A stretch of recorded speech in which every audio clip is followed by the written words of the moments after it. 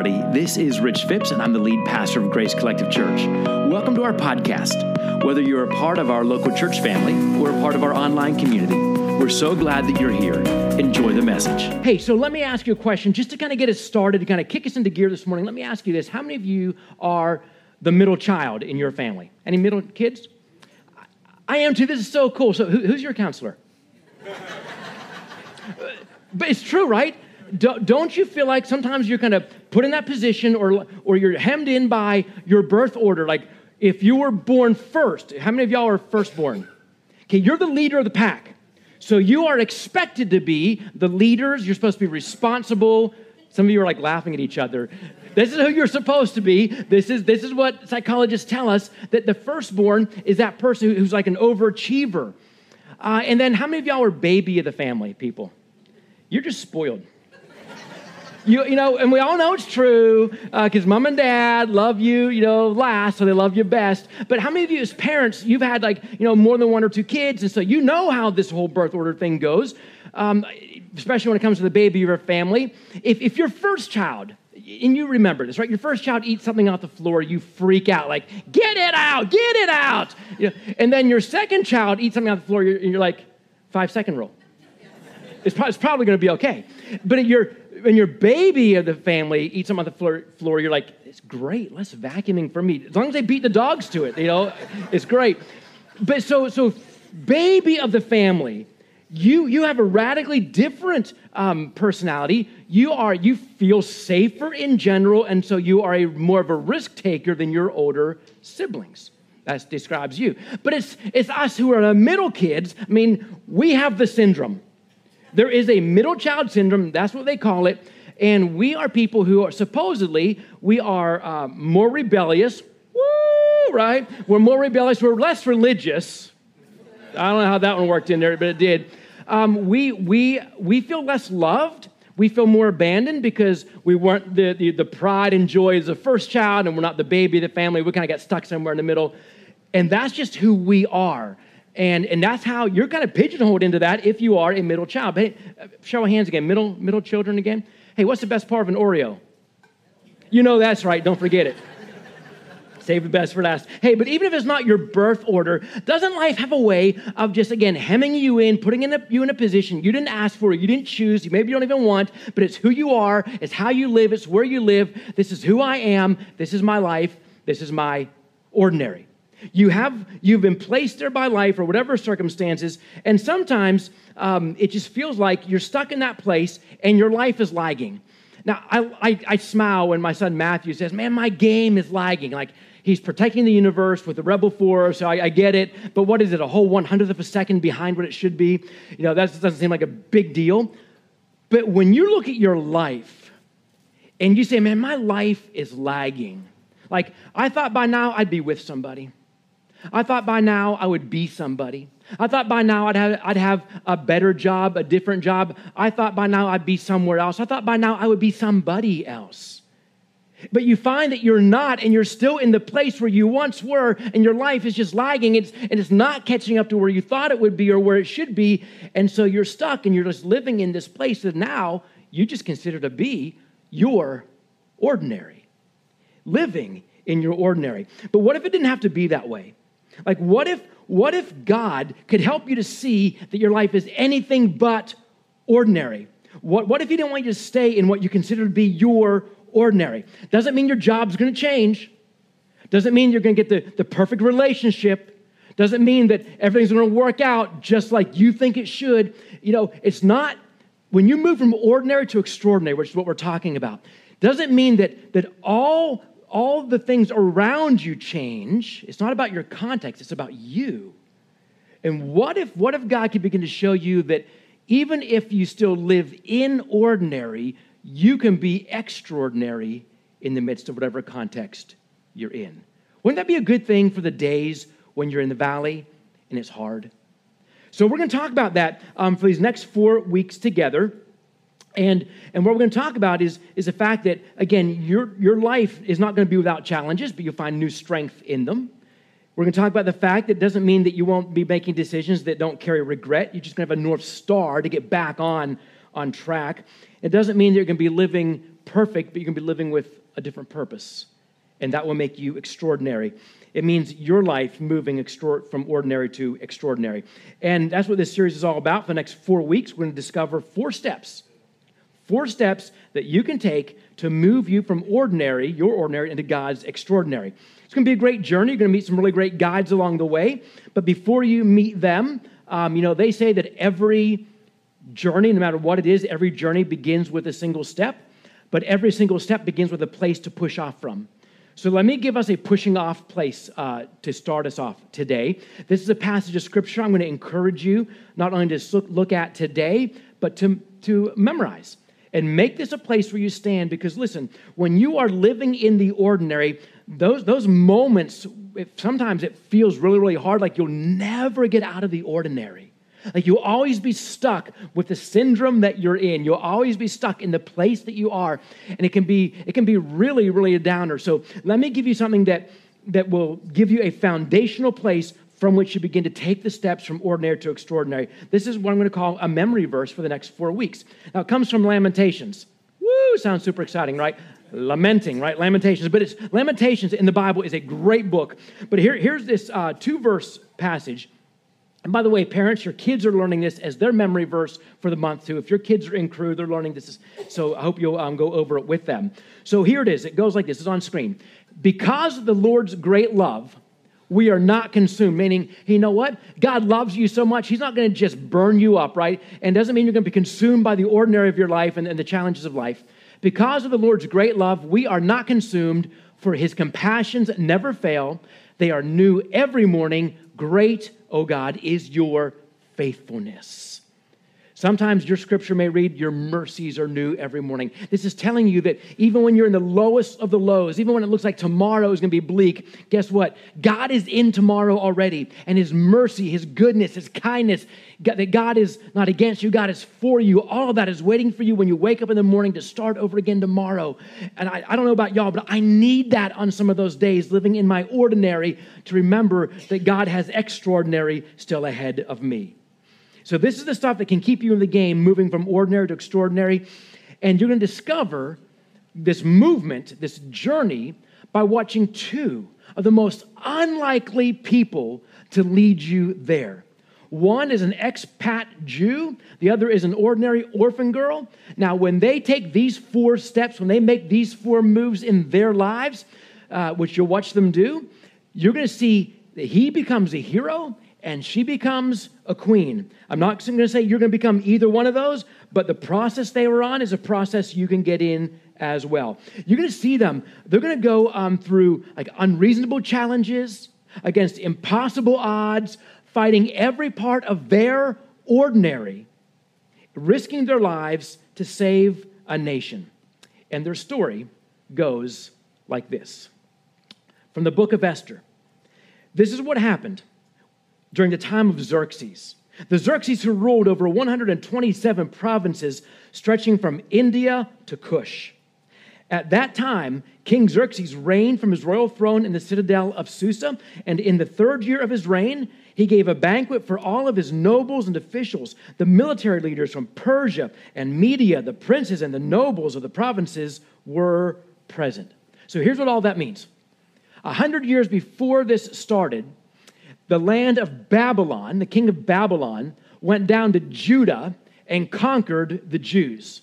And when he conquered them, he didn't just beat them and leave them there. He took a lot of them back with him as his captives. This is known as the Babylonian exile. And some of you may have heard that before. It's from 597 BC-ish.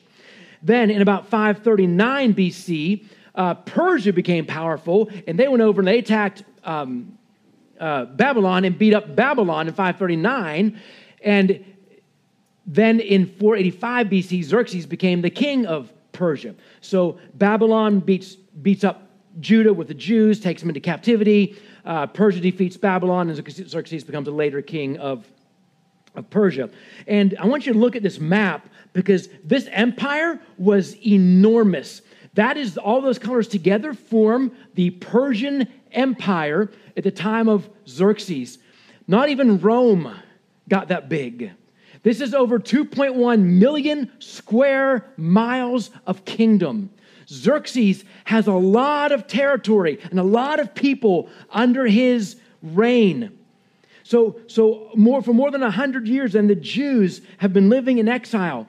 When King Cyrus, the king of Persia, defeated Babylon, he got in there and he said, "Oh, who are you people?" Like, "We're the Jews." "Where'd you come from?" "Down in Judah." "If you want to, you can go home." He gave them permission to leave. And many of the Jews left exile, went back down to Judah, but some of them stayed.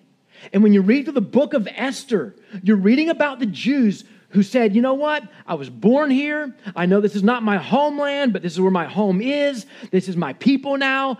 Even though we're a separate people, my school is here. My friends are here. This is where I'm familiar with." And so they stayed. And the story of Esther happens among the people, the Jews, who stayed in exile up in Persia. Now, living in that ordinary, they say, this is now our ordinary. It's not what we really want, but it's where we are. We're going to stay here. So living in that ordinary was a Jewish man named Mordecai and his cousin, whose name was Esther. Both of Esther's parents had passed away, so she was an orphan girl. Her cousin, kind of more like an uncle figure for her, because I think he was a bit older. The name Mordecai took her in and raised her as if she were his own daughter. So that's setting the story up. So now King Xerxes is in power over all of Persia, that big map you saw. King Xerxes, he decides to throw a party. Apparently, there ain't no party like a Persian party, because this party lasted 180 days. Picture that. How many of you have been to a grad party? You couldn't wait for it to be over, right? It lasted a couple hours. You may have a birthday party. How many of you can't wait to send kids back to their houses when they've been at your house for like half an hour? This party lasted in Persia for 180 days. And Xerxes, he just likes to show off his wealth. I think he was kind of like a pushover, goofy king, but he had a lot of wealth. He has all this land. He has all these people under his control. And he says, "Hey, all my important people, all my nobles, all my princes, all my leaders, y'all come over to my palace for a while and let's just party for 180 days. And they spend 180 days just showing off. He's showing off all the stuff he's got. And at the end of that 180 days, he has a banquet that lasts for 7 days. Like one meal continuous for 7 days to kind of end the banquet. And during that time, it says with great liberality, they were eating and drinking. He's just pouring out the wine, and they all had golden goblets, were all individual and all different. Like, this is my souvenir, take them. How many of y'all have stopped by our table upstairs as a new person here and gotten your mug? That's not gold, right? You can put that in a microwave. But they all had these golden goblets, and they're all drinking and drinking and drinking. And at the end of that 7-day banquet, after all 180 days of just partying and now the big banquet, Xerxes gets this idea. And you know how this goes, right? Aren't there times in your life you think back to, man, I've got this great story to tell, but it came out of a really, really bad idea to start with? Don't the worst ideas end up with sometimes the best stories? So Xerxes gets this idea. He's been partying hard for 180 days and really hard for the last 7 days. He thinks, my wife, Queen Vashti, she is something to look at. So why don't we? Why don't I just bring her out here and me and all my drunk friends can just stare at her for a while? Now, ladies, if your husband's been on a 7-day bender and he says, hey, baby, why don't you come out here with me and all my buddies, and we're just going to look at you for a little bit? What would you say? Come on, this is a no-brainer. Like, what would you say? No way, right? So Vashti, he sends these servants and, hey, Vashti, come on out here because I want to take a look at you. And she's like, I don't think so. That's not happening today. And they take the message back, hey, your queen said no. And Xerxes, remember, he's pretty ripped. He's like, oh, is she allowed to do that?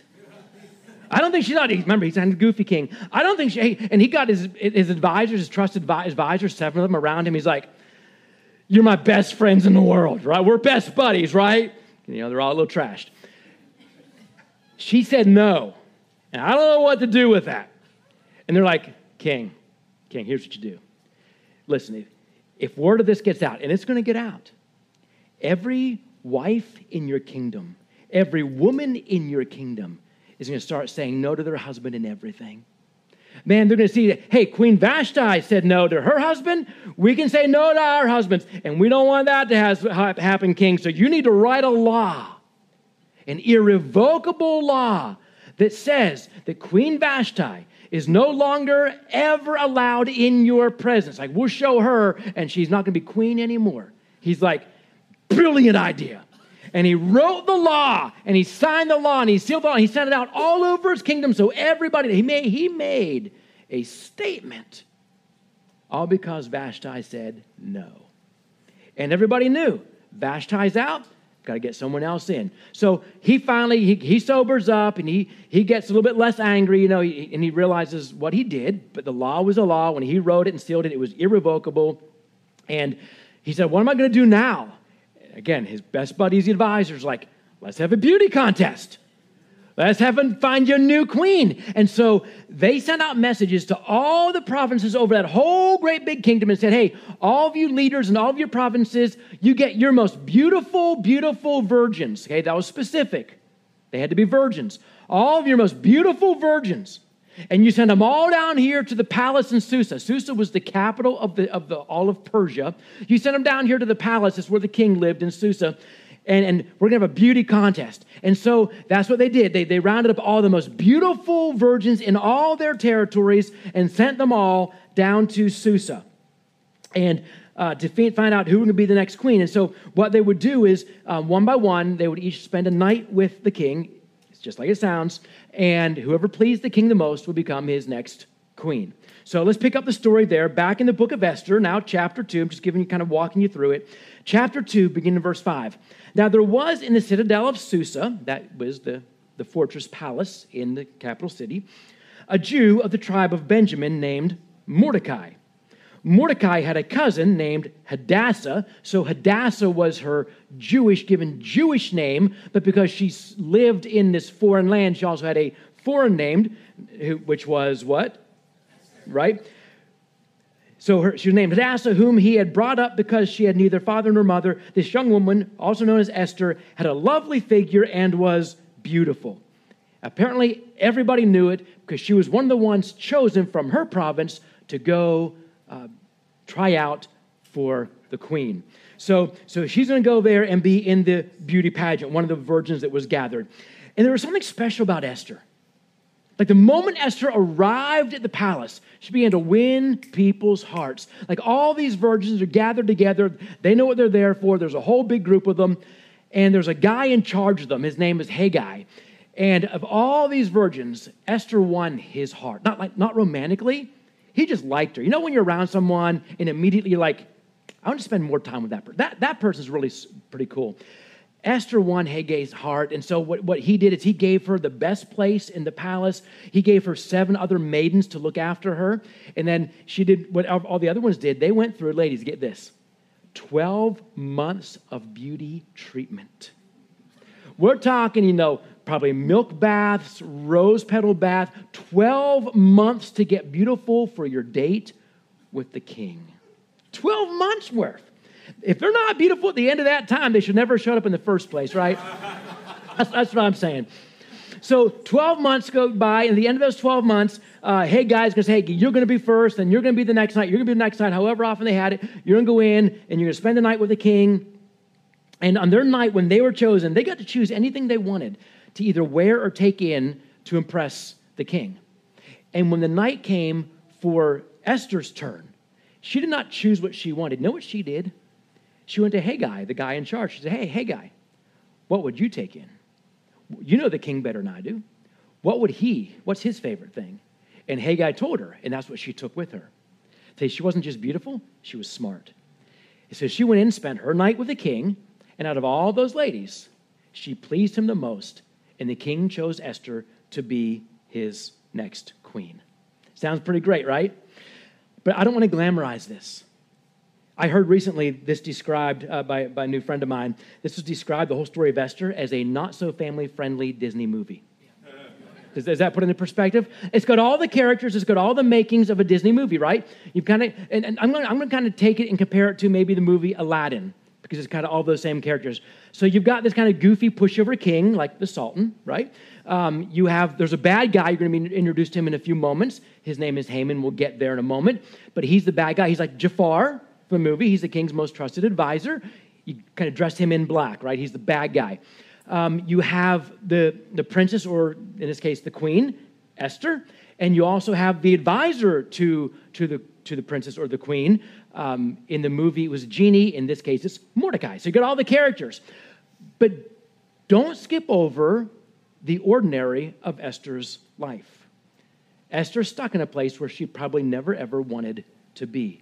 Do not look past all the loss that she's had.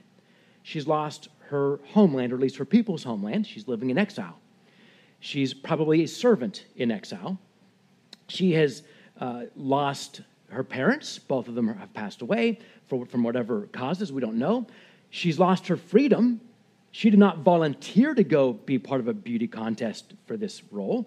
She was chosen and taken from her home. And she's lost her virginity, okay? She was forced to go in and lose her virginity to a man who was not her husband, nor was this her choice. In this time and culture, we call that rape. And so she's lost all of this, and yet this has become her ordinary. This is the place where Esther finds herself living. But God had a very, very different plan to use her in her ordinary, but to move her to extraordinary. By the way, did you know that Esther is the only book in the Bible that does not mention God? Not once. And theologians they think they have a fix on that. Why? Because it shows us that even when you don't see God at work, he's at work. And you can see him at work this whole story through. So God has a different plan. He's going to be working behind the scenes through this whole story, a plan that's going to move both Esther and Mordecai from ordinary to extraordinary. And it started with a man named Haman. Okay, remember Jafar? This is Haman. This is the Jafar of the story. Let's pick back up in the book of Esther, chapter 3 now, verses 1 through 6. After these events, after the beauty contest, after Esther's made queen, after all those things, by the way, it was 4 years from Vashti, you're no longer my queen, to I got a new queen. That's a 4-year period in history. So after all those events, 4 years later, King Xerxes honored Haman, son of Hammedatha, the Agagite, elevating him and giving him a seat of honor higher than that of all the other nobles. Now, we don't know why the king did this. We don't know what Haman did. Maybe Haman told him a funny joke that he liked. Maybe Haman gave him a great, here's a gift for your treasury, because we know that he liked wealth. We don't know what Haman did. By the way, do you know what Mordecai did for the king at one point? Saved his life. See, Mordecai would sit around the gate. We think he was probably a servant of the king, and they sat around the gate. You'll hear about that in a moment.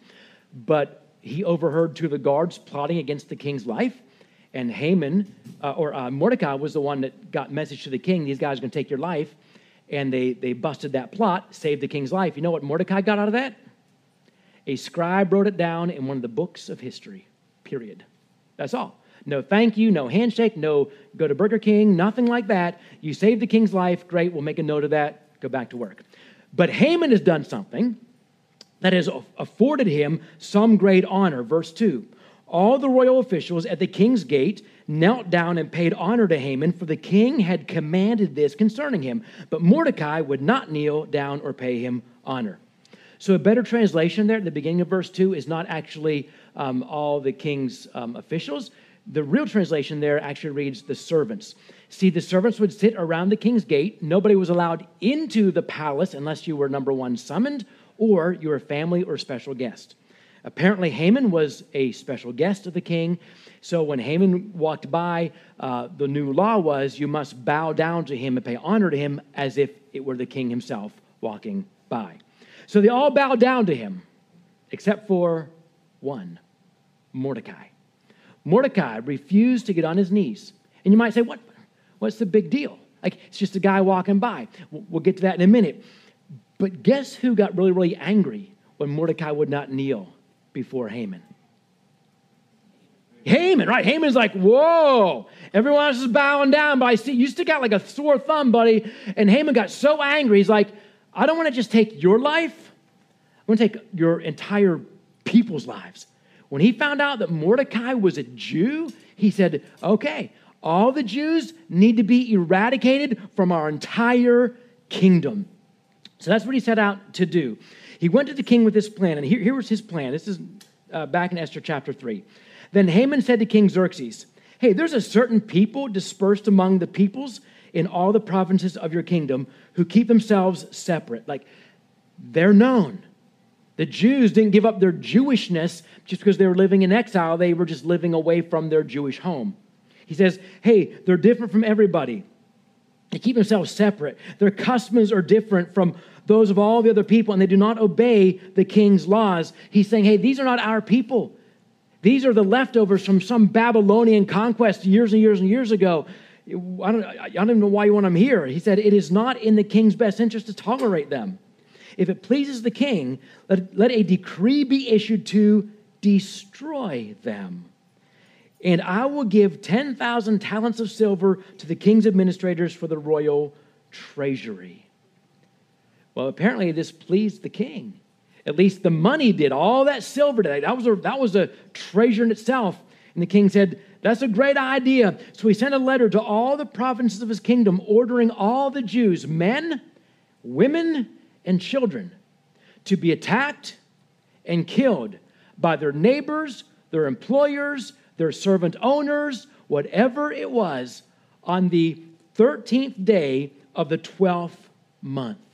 I mean, it was that specific. On that day, which was a year in advance, he wrote this at the beginning of the year. This was at the end of the year when it would happen. They had an entire year to think about the fact that people they were living around and living by and employed by or owned by were going to turn around and attack them and their families and kill them. And then they were allowed to take the plunder from anyone that they killed. Not so family friendly, is it, when you get into the book of Esther? Now, when Mordecai heard about this plan, he said to Esther, hey, Esther, even though you're a queen, you're not going to be safe up here in the citadel. You've got to act now. See, up until this time, nobody knew that Esther was a Jew. Mordecai, her advisor, uncle, had advised her, do not tell anybody you're Jew, just be Esther. And so she did. But now, when the stakes are high, when everything's at risk, Mordecai says, it's time. Like maybe even at such a time as this is why you've been made the queen, to save our people. Now, he's asking her to take a stand, which she did. We'll get into that a little bit more next week. But here's what I don't want you to miss today. This is the first step in your journey, moving from ordinary to extraordinary. When Mordecai refused to bow down to Haman, he was literally taking a stand. When everybody else is on their knee and their face to the ground, Mordecai stood alone, even when it could have meant his death. And I know what you're thinking. Why? Why didn't Mordecai just, because you could justify it, right? He's just a guy walking by. He's an important guy. Let me bow down. We bow down before. I'll pretend I'm tying my shoe, whatever it is. Why? 2 reasons. Number 1, the king, Xerxes, the king of Persia, considered himself to be at least part deity. So he's like, I'm at least part God. And when he would bestow an honor like this onto somebody like Haman, he's saying, hey, by the way, you got some of my godness now in you. That's why people are going to bow down before you. And Mordecai, being faithful to his God and his God alone, would never bow down to anyone or anything that claimed to be another God. Second reason is, did you hear earlier when I was reading about Haman, about his background? I'm sure it resonated with you, right? You knew all those words. You knew the whole history, right? Right. So let's just say it this way to keep it simple. Haman was a descendant of a people who were the longtime enemies of God and enemies of God's people. When Haman found out that Mordecai was a Jew, no wonder he wanted all the Jews to be killed. This is bred into him. This is nothing new. This is generations of I want to destroy you. This is old stuff. And Mordecai would never bow down to someone who was an enemy to God or God's people. So Mordecai, even at the risk of his own life, chose to take a stand. Now, what Mordecai displayed and what you'll see Esther display in a few weeks is called conviction. Not conviction like, I know I've done something wrong and God has called me on it and I feel guilty. That's a different conviction. This is conviction of believing in something so strongly that you will stand for it even when it may cost you your life. So it goes way beyond just believe. You can believe a lot of stuff, but never act on it. This is more than believing. This is taking a stand on what you believe. This is what you go to the mat for. This is what you even give your life for. Conviction, conviction, conviction. And listen, even if you're not a follower of Jesus, you know what this means, and you know you need to stand for something. Like there's an old saying, right, that goes like this: if you stand for nothing, you fall for anything. That's pretty true whether you're a follower of Jesus or not. But again, it's more than just what you believe. This is deep-rooted belief. It's what you act on. And if you're not a follower of Jesus, you still have convictions about things. It's this deep-seated truth that you build your life on, whatever you've chosen that to be. Now, if you're a follower of Jesus, you need to know that what you stand for. This is so critical. God wants to know where you stand. You can claim to follow Jesus all day long, but you know how this goes. You're here on Sunday morning. You go to your life group sometime during the week, but in between those times and before you come back here, you're making decisions that don't count. You're making decisions that God would not be proud of. You're living in a way off script from what God would script for you. You know we all do this. None of us are free of this. And following Jesus doesn't make you perfect. But when it comes down to conviction, you're saying, but Jesus, even though I'm not perfect, I'm going to choose to stand on what you tell me is perfect.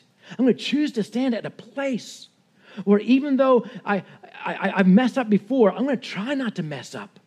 I believe so strongly, Jesus, in who you are and what you say. I believe you are creator of everything. And so my conviction is that you are God and I belong to you. And so I will not waver from what you tell me is right and true. And I will do my level best to stand in this place of conviction. That's the conviction we're talking about. That's the deep-seated truth we're talking about. And when you make that decision, it means it gets all of you. Your time, your influence, your job, your home, your money, your family, your inclinations, your intention, and your attention, every bit of it belongs to Him. Otherwise, you're not in conviction. You're just playing the faith game. God wants to know where you stand. And I'm telling you, if you stand in conviction on who God is, then He will lead you in this journey from ordinary to extraordinary. Now, you can get by for a while, hovering between the two. Saying, well, God, I'm yours, but I'm also living in the world. You can get by for a little while, never really committing, going back and forth. But there's going to come a point, and that may be even today, when the tension in your life between those two things gets so great that you've got to make a decision, where am I going to live? Conviction building my life on who God is, or conviction by just living in the way the world lives? Conviction. So here's one of those take your breath away realizations, at least it was for me, with all of this. I have no standing with God, right? I have no standing with God. I have no worth. I have no intrinsic value. I bring nothing to the table that God can use. In fact, what I bring to the table, God probably pretty much despises. That's the story of my life. That's the story of your life. God doesn't need you, but He wants you. But you bring nothing to the table that God says, oh, I'm so glad you brought that because I was missing that. You and I don't carry that. We have no intrinsic value like that with God. And yet God invites you to stand with Him, to stand on Him, to stand in His strength, to build your life on something bigger than you are, to make decisions that matter, to direct your path for you so that you can live with purpose. You who have nothing and bring nothing to the table for Him, get everything from Him. He takes your life and He makes you into holy ground. When you choose conviction in God, you're standing in holy ground. But then God takes you and turns you into holy ground so He can work in you and work through you in the lives of others. Now, this is not the end of the story, but it's where I'm going to stop today, because today I want to give you the opportunity to make a choice, to even begin moving in the direction of building your life on conviction on who God is, taking that first step to go from ordinary to extraordinary. And we're going to sing a song right now. This is so funny because, Kylie chooses all our songs. And I've been waking up every morning. Like I've been in Orlando at a tremendous conference all week. By the way, it was 82 and sunny where I was. But I kept waking up with this one song in my head. It's a Hillsong song called Holy Ground. And I texted Kylie like the other day, even before I came home, and said, can we put this song in there? She's like, yeah, Rich, anything for you. It went something like that, right? I don't know how it went for sure. But we're going to sing this song, and I'm inviting you to stand and sing this song. And we're going to sing these lyrics like, hey, this is holy ground. Like, God, you are holy. You're making this holy. But what if you change the words a little bit? Like, they're going to be the right words on screen, so we won't break any rules. But if you want to, you can sing, I am holy ground.